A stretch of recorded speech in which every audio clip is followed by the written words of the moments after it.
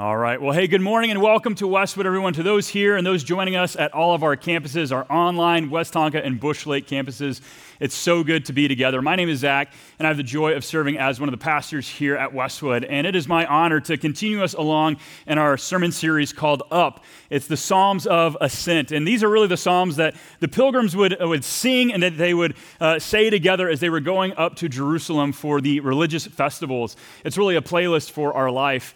And over the last several weeks, we've looked at topics such as navigating insecurity and anchoring joy and what it means to have purpose in our sacred work. And so I want to invite you to make it a priority to join us next Sunday as well, because there's going to be a speaker with us. I don't know, you may have heard about him. His name is Pastor Joel K. Johnson. All right, he's going to continue us along in Psalm 129 by talking about choosing stick-to-itiveness, so that kind of grit and determination and perseverance that we can experience in our life. But today we are picking up in Psalm 128 as God steps in to bring happiness into our lives, and that's the topic that we'll be looking at today. And as we think about happiness, I'm reminded of just a video that I saw once of a guy who was going through Central Park there in New York City, and he was basically going up to random strangers and asking them questions. And after about a dozen or so questions, he would get to this one question. He'd say, "Can money buy happiness?" Okay? Now, if I was to step off the platform with a microphone, don't worry, I'm not going to do it for those of you in the front few rows here, but if I was to do that, if someone asked you that question, "Can money buy happiness?" how would you respond to it?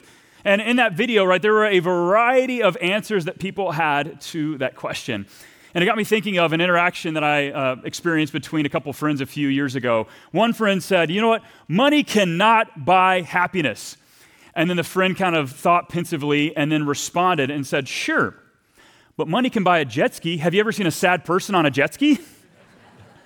And I think it's just hilarious, right? It's this idea that happiness is all around us. We want happiness. It's even in our marketing. Okay, when I was a kid growing up, there was a particular ice cream treat goodness that had a jingle that went along with it that really marketed happiness to it. And so what I want to do is I want to invite you, if you know this jingle, finish it. Now, don't leave me hanging up here, okay? Don't make it awkward for me, all right? I'll say the jingle, you repeat it. Here's how it goes. What would you do for a... Yes, praise God, all right? That would have been so awkward. Okay, but the marketing, you get it now. The marketing, it has this idea of like, man, what would I do? I would do anything for that little chocolate ice cream piece of goodness that represents happiness in my life. I would do anything and everything for it. And so that's the question that I want to start us off with, and that question is this: what do you and would you do for happiness? All right, what do you currently right now, and would you do futuristically ongoing, what would you do for happiness? You know, as we think about this, I think that we would really do just about anything for a lot of us, because I think happiness in our minds can be purchased or it can be lived into. You know, a lot of us, we think we find happiness within our careers, and it's just kind of this ongoing finding our identity and our fulfillment in the things that we do. Maybe for others of us, we find happiness just in the toys and the trinkets that we have, but we know full well that those toys and trinkets will just be the subject of garage sales in 5 to 10 years. Or maybe for some, we find happiness in relationships, hoping that another person will fulfill our happiness, longing, and desire. And it's like we have this huge chasm in our lives and our hearts that we are just trying to fill, trying to find happiness. And so today we'll be looking at Psalm 128 to understand where happiness comes from. And the rhythm that we can live into to have an abiding happiness is this: that we can gain happiness from God and we can give happiness to those around us. We can gain to give happiness. And as we look at Psalm 128, to give you a quick roadmap here, we're going to see, first of all, three things. We're going to see theological happiness. So how happiness first comes from God to each and every one of us. Second, we'll see relational happiness. How within our friends and family members that we can have happiness with them as well. And then third, geographical happiness. Now you might be thinking, what does that mean? All right, I'll get there, don't worry. All right, I'll make sure we have time for it at the end. But how we can find happiness right on our doorstep, right around us. So theological, relational, and geographical happiness. Psalm 128. And so as has been our custom over the last several weeks, I just want to invite us now, wherever we're at, let's stand together. Let's unite our hearts and our voices as we read Psalm 128. You can see the words are here on the screen. Let's read together. It says this: "How happy is everyone who fears the Lord, who walks in his ways. You will surely eat what your hands have worked for. You will be happy, and it will go well for you. Your wife will be like a fruitful vine within your house, your sons like young olive trees around your table. In this very way, the man who fears the Lord will be blessed. May the Lord bless you from Zion, so that you will see the prosperity of Jerusalem all the days of your life, and will see your children's children. Peace be with Israel. Thanks so much. You can go ahead and grab a seat. Y'all sounded great. Well, happiness is just all over this passage. And to really begin with, we have to define what is happiness exactly. Now, the Hebrew word in this psalm is the word ashrei, and it doesn't just mean sort of temporary happiness, but it has this idea of flourishing, of wellness, of wholeness exhibited in our lives. And the thing about ashrei, that happiness that's seen here, is it typically is connected to our relationship with God. It's fixing our eyes and being concerned with the things that He is concerned with. And as we fix our eyes on Him, then we live our lives in alignment with His directives and His kingdom ethic in our own lives. And so it's fixing our eyes on heaven, not as much on things of the earth, finding our fulfillment in Him rather than things here. And as I began to kind of think about this, I'm reminded of what a pastor, Timothy Keller, he's one of my favorite pastors and writers, what he said about happiness. Here's what he said. Here are these words. He said, "Here's the irony about happiness. The less you're concerned about your happiness and the more you're concerned about God, the happier you get." Okay, I'll say it one more time. The less you're concerned about your happiness and the more you're concerned about God, the happier you get. He continues along. Aim at heaven and you'll get earth thrown in, but aim at earth and you get neither. And so when I think about that, it's a calling for us to find our happiness, first of all, not in temporary things, but in eternal things, namely heavenly things. And so that's really what we begin with, by talking about the theological happiness that comes from God. And so to dive into this, let's look again at verse 1 to really unpack this. It says this: "How happy is everyone who fears the Lord, who walks in His ways." So how happy, how ashrei, how flourishing is everyone who fears the Lord and who walks in His ways. And so there are really two words that I want to pull out in this passage outside of the word happiness. And those two words are this: those who fear the Lord and those who walk in His ways. Okay, these are important words for us. Now, when we think about fear, let's talk about that first of all. I don't think that fear is oftentimes a word that we equate with our faith, because I think a lot of times we have this idea of fear as being some sort of ghastly or ghoulish fear, right? It's kind of like a horror movie or a Halloween fear. Right? Or maybe for some, when we think about fear, the emotion that wells up within us is anxiety or being startled. But what we ultimately see about the type of fear that's spoken of here is this awe, is this reverence, this sort of wonder and amazement at God. In fact, if we wanted to really define what it means to fear, we could say this: to fear means to revere. Okay, so to fear means to revere. To fear God means to revere Him, to have wonder, to have amazement at Him and who He is and what He's done in our lives. And so as I was thinking about this, what does it look like to actually revere God, to have awe and adoration towards Him? Well, I was thinking about a story that a pastor told from Texas a few years back, a guy by the name of Matt Chandler. And he talked about how he took all of the guys, not all the guys, but a lot of the guys in his church on a men's ministry retreat. And they went off-site to this farm, this retreat center. And when they arrived, what they realized is that this retreat center had fainting goats.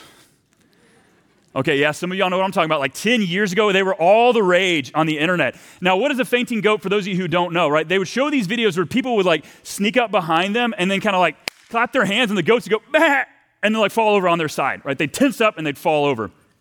And so as they were on this retreat, the tour guide was kind of giving them a tour, and they get to the main house, and then the guide, in just kind of this deadpan delivery, just goes, "And whatever you do, please do not startle the goats."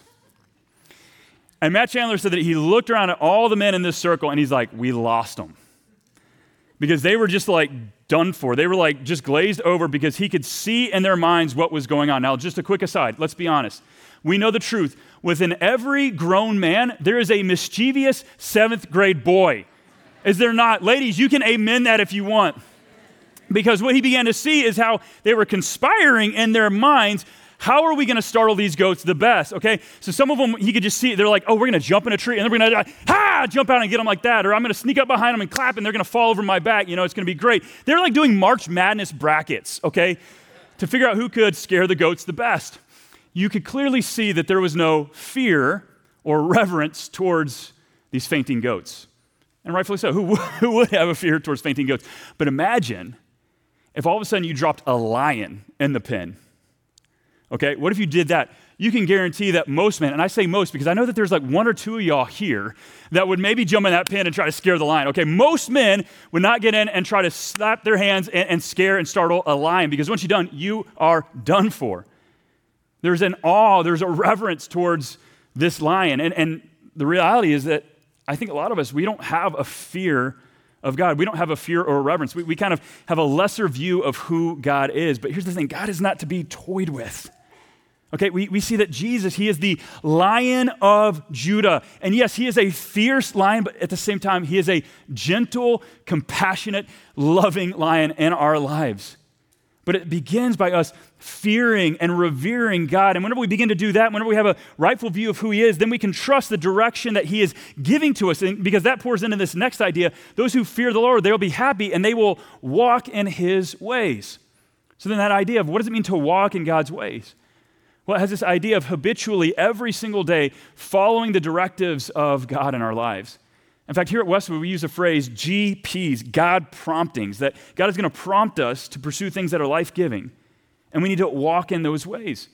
Earlier this year, Pastor Joel gave us the word of the year, which is the Hebrew word Shema, which has this idea of listening and obeying. It means to walk in the ways that God has directed us. And so if we want to think, first of all, about happiness, it comes from fearing God and walking in his ways. In fact, we could put it this way. Our first point could be this. If we truly want to pursue happiness, it begins by fearing and following God. Okay, it begins by fearing and revering, having wonder and awe and amazement at God, and following his directives in our lives. In fact, here at Westwood, our way of life is this. We want to be and love like Jesus. We want to live like him. We want to love like him. We want to look like him in all aspects of our lives. We want to follow his model for us as we receive from him. And so when we actually begin to pull back the layers and look at who Jesus really is, as we look to follow him, we realize that we follow a God who serves.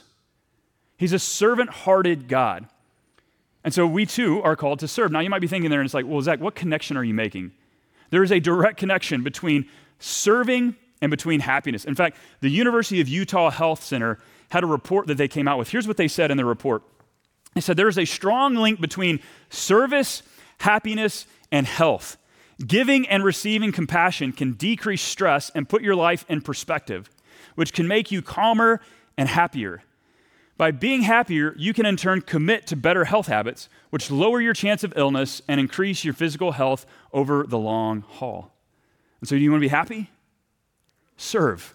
Right? Do you want to pursue happiness? It begins by fearing and following God. And that's the call that we have in our lives. So that's our first idea, the theological happiness. And so then we're called to serve. Now you might be asking and thinking to yourself, well, who then do I serve? I'm so glad you asked that question, because that leads us into our second and third point, relational and geographical places that we can serve. Let's start with the relational idea. Relationally, who can we serve? Let's go back to verse 2. It says this in verse 2. It says, you will surely eat what your hands have worked for. You will be happy. Once again, ashrei, and it will go well for you. Your wife will be like a fruitful vine within your house, and your sons like young olive trees around your table.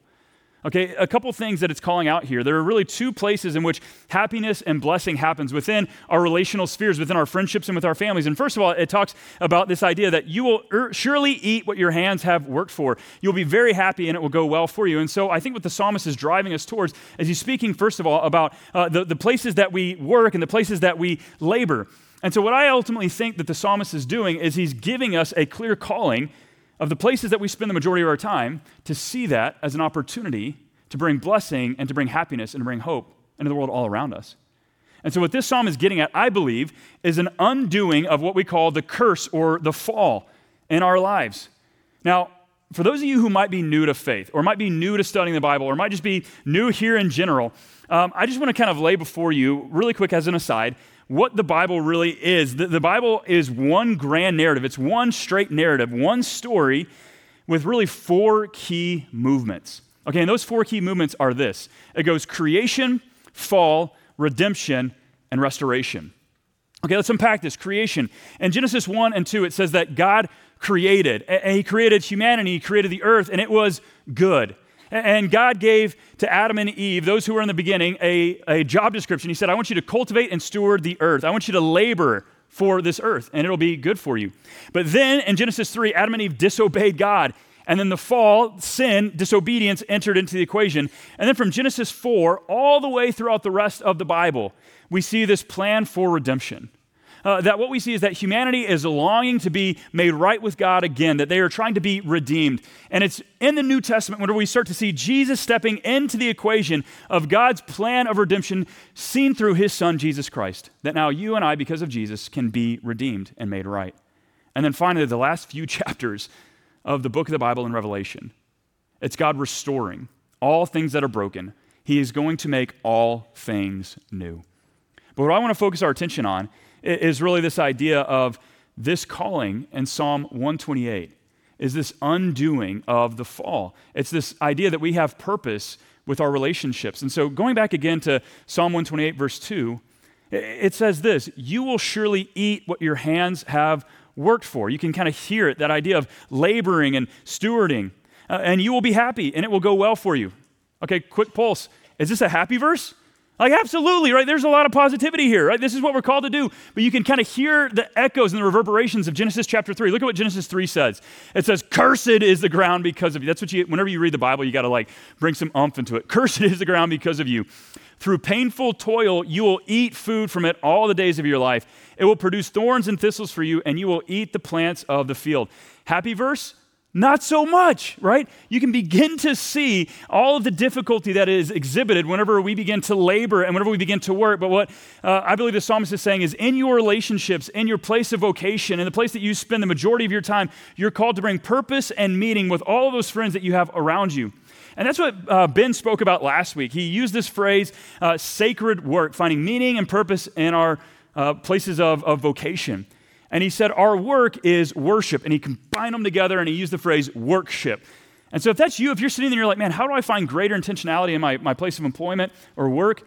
Go in and listen to Ben's message, and once you're done listening to it, listen to it again, because it's that good, all right? But it's not just in our places of vocation that we're called to have purpose and meaning. It's also talking through in our relationships with our friends and with our families. In fact, in verses 3, he uses phrases and words that talk about how your wife will be like a fruitful vine and your kids will be like olive trees around the dining room table, okay? And it's kind of like, wow, that's quite vivid imagery that you've got there. But really, if we were to unpack this a little bit, in the biblical times, fertility was a sign of God's blessing upon a family. And so if we were to really kind of pull out what is the practical implication of these verses, I think that we could ultimately say this, that God wants to bless the families of the earth through families. And so think about that. God wants to bless the world around you through your family. Now, I get it, though, because some of us are sitting there like, I'm journeying through the inability to have a family. Others of you are like, my family's great. Like, we showed up to worship. We're here on time. The kids are dressed, all right? And then there's the rest of us, right? And it's just like, man, how is God going to bless my family to be a blessing to others? Here's the reality. We all have a role to play. And maybe for some, the blessing to the family is you. All right, we all have an ability and an opportunity to bless those in our familial spheres, our relational spheres.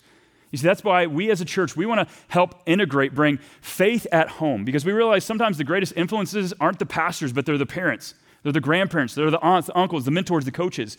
And so we want to do everything we can to allow you and your family to foster spiritual conversations at home so that you can see faith at home. You can see God's blessing and God's provision in your family.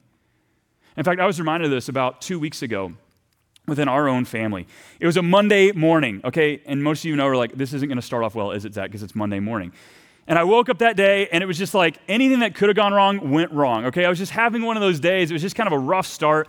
And I went downstairs, and as soon as I got downstairs, I heard right behind me the little pitter-patter of footsteps coming down the stairs. And my 5-year-old son just kind of walked up to me in all boldness, was like, hey, Dad, can I watch some TV? And I'm like, dude, it is 6 a.m. No way are you going to watch TV. It's too early. You know, I was just kind of like a little bit like on edge. I was kind of annoyed. I just really wanted him to preoccupy himself while I kind of went through my morning routines. And so he went and he pulled out one of his craft toys and he began to kind of work on it, and he did exactly what I wanted him to do. But he grabbed a screw that was too long, and he began to screw into this toy until he didn't realize it, but it actually punctured through the side of his toy and drilled into our dining room table, leaving scratches. And so when I came upstairs, I saw what had happened, and I scooped it up. I was like, man, are you kidding me? Like what? I kind of snapped at him a little bit. I was like, what were you thinking, man? What's going on? And then he was a little bit sheepish, and he goes, Dad, can I watch something now? No, what's going on? And I snapped at him in that moment. I was like, you can't do that, Craig, because you just ruined the table. And I knew as soon as the words came out of my mouth that I had absolutely blown it. Because he turned around and jumped up from the chair and he ran upstairs and he pretended to go back asleep. Now here's the reality. When homeboy is up at 6, there's no way he's going back to bed. But I felt that conviction kick in. And I went through my morning, I got ready, and before I left for work, I went in and I sat on his bed, and I knew that I had really kind of hurt him because he was sitting there pretending to sleep, and then he was snoring. All right, he was fake snoring. Like, homeboy, you're 5. I know you don't snore, okay? But I kind of reached over and I said, Craig, can I talk to you real quick? And he sat up, and I just said, Craig, you know how a lot of times we ask for Jesus to forgive us? You know how whenever maybe we upset people, we ask people to forgive us as well? He said, yeah. And I said, well, see, son, the reality is Daddy doesn't always get it right. In fact, Daddy doesn't get it right a lot of times. And so Daddy needs that same forgiveness from Jesus. And I need that same forgiveness from you. And I realized that it's in that moment that one of the greatest gifts, one of the greatest ways that we can bring faith at home is through, simply put, modeling the gospel to our kids, to our grandkids, to the kids in our neighborhood, whatever that might look like. And so we could ultimately say these words: happiness comes to friends and family when we model the gospel in our life. You know, this is my hope that someday, hopefully in a long ways off, at my funeral, if my kids get up to speak, I hope and pray that they get up and they say, you know what, Dad wasn't perfect. He was far from it, but man, he knew Jesus, he loved Jesus, he knew that Jesus loved him, and he modeled the gospel and grace in his life. That's my hope and my prayer. And so for each and every one of us, what does it mean to model the gospel? It means to gain grace and to give grace. It means to gain forgiveness and give forgiveness. It means to gain happiness and give happiness to those all around us. And you know, sometimes the hardest person to give forgiveness to or to even ask forgiveness to are those people who are in our family. Those people who are so close to us. And yet God is going to reconcile, he's going to breathe something new into those family relationships whenever we model the gospel in our life, because he's the only one that can change and transform family unions. He is the only one that can do that. And so happiness comes to our relationships, to our friends, and to our families when we model the gospel. But now the next part is geographically. Okay, how can we find geographical happiness after we fear the Lord? Well, we go back to the text. Once again, we find life from the text. We look at Psalm 128, verses 4 and 6. It says this: in this very way, the man who fears the Lord will be blessed. Once again, talking about fearing and revering the Lord will be blessed. They'll be happy. Then it says this: may the Lord bless you from Zion, so that you will see the prosperity of Jerusalem all the days of your life, and will see your children's children. Peace be with Israel. Okay, what I love about this is it's not just a happiness that's here and now, but as you can see, you will see. So it's this futuristic happiness as well. You will see your children's children. It's a happiness that will start and will continue along into the future, that God is a God of big visions. Is he not? He's got a vision for happiness in your life. And then he starts to use geographical places here. He says, may the Lord bless you from Zion. May you see the prosperity of Jerusalem all the days of your life. May peace be with Israel. And so there is a calling that we have to bring happiness to our community, to our cities, to our state, to our nation, that we get to be the church for whatever it is that is right before us. And so if we wanted to put words around this point, we could ultimately say these words: happiness comes when we seek the good of our immediate community. Okay, happiness comes when we seek the good of our immediate community, when we seek the blessing, when we seek the goodness of those all around us. And so as I was thinking through this a little bit more, I was reminded of a quote that I heard a few years back. I had a chance to go to a fundraising event, and the keynote speaker there just shared this quote that's always kind of like sat in my heart, and it's really just kind of reverberated around. What they ultimately said are these words: our mission field is the ground between our 2 feet. Like, think about that for a moment. Your mission field is the ground between your 2 feet. All right, it's your neighborhood. It's your apartment complex. It's the retirement home. It's where you spend the most time of your life. It's understanding that, yes, we're called to go overseas, but a lot of times we're also called right here to make an impact on those all around us. Your mission field is the ground between your 2 feet. And I was reminded of this a couple weeks ago. We had a couple over at our Bush Lake campus that felt this prompting and this stirring to do just this, to live on mission right in their apartment complex. So in Edina, they rented out the kind of the commons room, kind of that hospitality room. And they sent out some invitations to a lot of their neighbors, and they scooped up some of these psalm companion guides, and then they just turned on the worship service. And there was musical worship, and there was a message. And they said that people began to come in and began to hear this message of hope. They began to be swept up in the musical worship, and then other couples from Bush Lake joined them. They lived on mission right where they were at, and they realized this, that there were some people there who would never darken the door of a church, but they'd go down to the community room in their apartment. And so that's why we as a church, why we feel called to go on mission. That's why we plant campuses in Bloomington and Edina over at Bush Lake. That's why we've done campuses in Mound, West Tonka with Westwood, West Tonka. That's why with our online campus, we're finding ways to expand our digital reach, knowing that God's hope is not restricted to physical barriers, but God's hope goes to so many people. That's why we're doing things such as the backpack collection drive for families in our communities. That's what we do as a church. And so for you, what it might look like is something so simple. Going on a prayer walk for those in your neighborhood. Maybe it even means opening up and having a neighborhood-based small group. My wife did that this summer, and she invited all the neighbors in, and it's just been amazing to watch how they are hungry for relationships. And just the conversations that they had. I'm a part of one with some of the other guys in my neighborhood, and it's been amazing to learn more about God with other men right there in my own geographical sphere. And so realize this, that God has placed you in a particular place to make a particular impact with those living around you. Happiness comes when we seek the good of our immediate community. Happiness comes when we serve. And you see, friends, we don't just kind of pluck this idea out of thin air, but we ultimately get this idea from our Savior, from Jesus Christ. And that's why we come to the table today, to celebrate communion, this bread and this cup. In fact, I'm reminded of John 1. It says, the Word became flesh and dwelt among us. And I love what Eugene Peterson said in his paraphrase. He said, the Word became flesh and moved into the neighborhood. I mean, wow. What a calling that we can have to fear and follow God. And so I just invite you in this time, let's not rush through these elements. But may we hold this bread and this cup, and may our hearts and our minds begin to stir up, to have a fear, to have an awe, to have a reverence towards our Savior, who He is and what it is that He's done. May we reflect on the places that might be out of alignment. May we have a listening ear to Him, to His promptings in our life, and may we walk in those ways to receive goodness and happiness from Him and to give happiness to those all around us. Would you please stand with me as we pray together?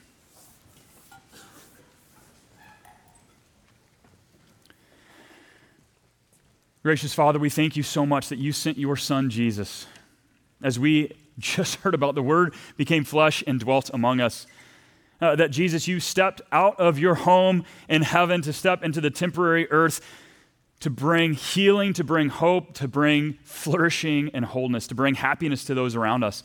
That we can gain happiness and we can give happiness. And so, Lord, I just ask that as we hold these elements in our hands, this bread and this cup, that we will do so in such a way that is honoring and glorifying to you.